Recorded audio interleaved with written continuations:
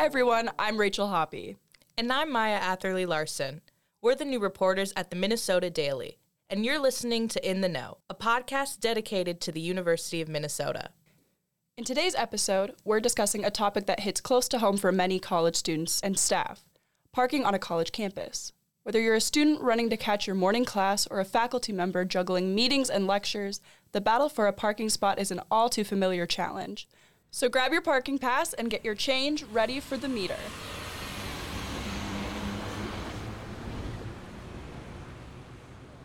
The U boasts several free transportation options for students, including 3 different campus connector shuttles, Metro Transit bus routes, the light rail, and various rentable bikes and scooters scattered throughout campus.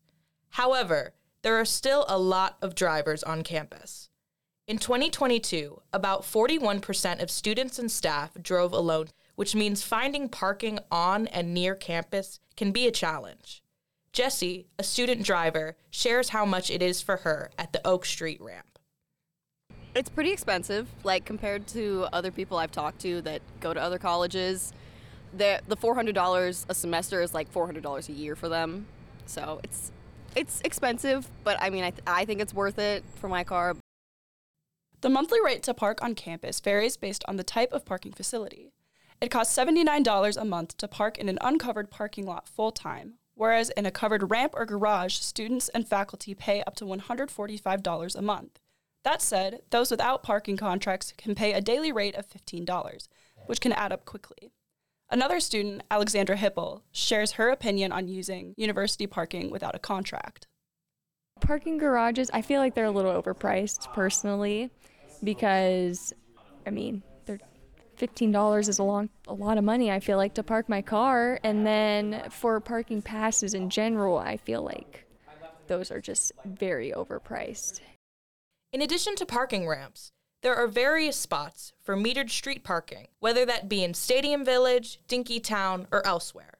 Matthew Hadley, a cultural studies and comparative literature senior lecturer, discusses his experiences with parking in the university area. For years, what I would do is give myself about 20 minutes to drive around Dinkytown to look for a spot.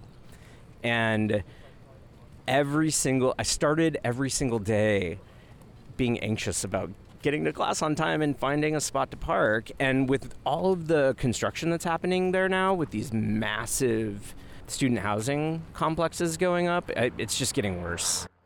Hadley's anxiety about parking on campus is a common sentiment. Hipple describes her own struggles with finding parking at the U. Since I did not buy a parking pass this year because they are in high demand, I drive around frantically every morning looking for a garage that has space available for public parking. And if there aren't any spaces available, then I just keep driving to find a parking lot. Minneapolis parking officers don't discriminate either, issuing parking tickets to both students and staff. These tickets can be frustrating and costly for many. Yeah, I've had so many parking tickets.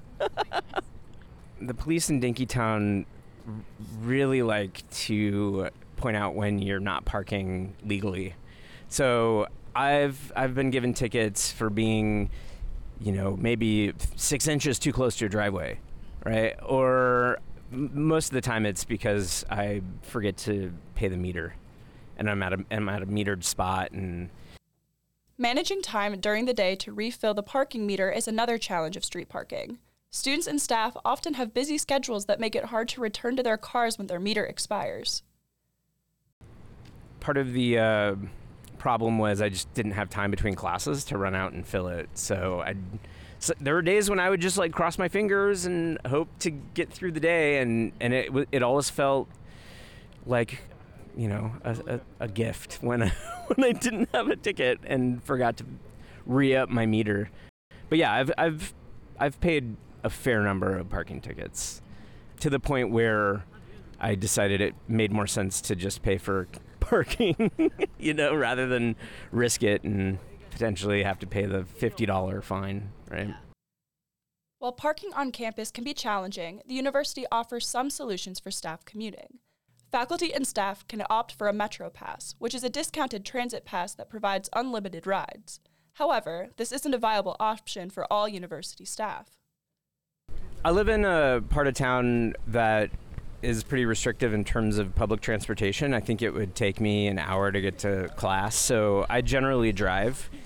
This is the first time ever that I've been able to get contract parking, which I just got recently, and it's fantastic, but it's also really expensive. Staff that drive need to either street park or join a waiting list for a specific ramp, which can take months to get on.